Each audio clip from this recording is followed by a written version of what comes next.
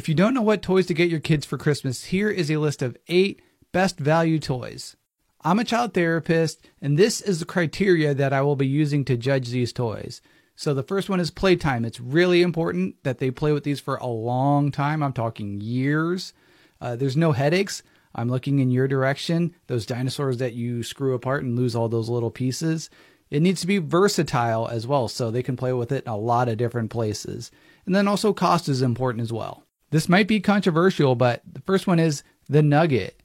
Yes, it does have a very high cost, but the amount of playtime that you get from it is incredible. We've had ours in our home for over 5 years now, and I would say we play with it at least once a week, and it's in my friends' homes and families' homes, and they use it pretty consistently as well. If the Nuggets price seems too much for you, then a tent will work just as well. This one is from IKEA.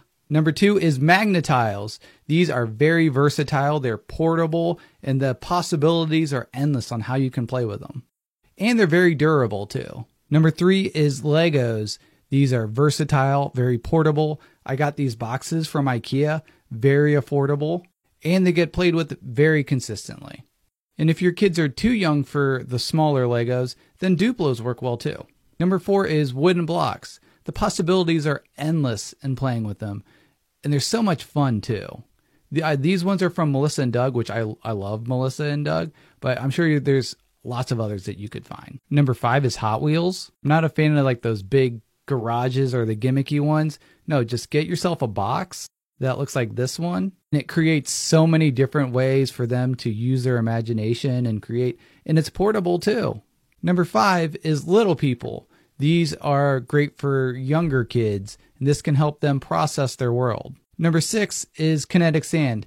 Yes, this one does rate high on the headache factor, but lots of kids love it. It's a great sensory experience, so maybe finding versatile ways to contain it. And number 7 is Marble Run Set. These are so fun, but again, it's an increase on the headache factor. But again, it's very versatile, very fun, lots to play with. So that's my list. Let me know what you think. Short Cast Club.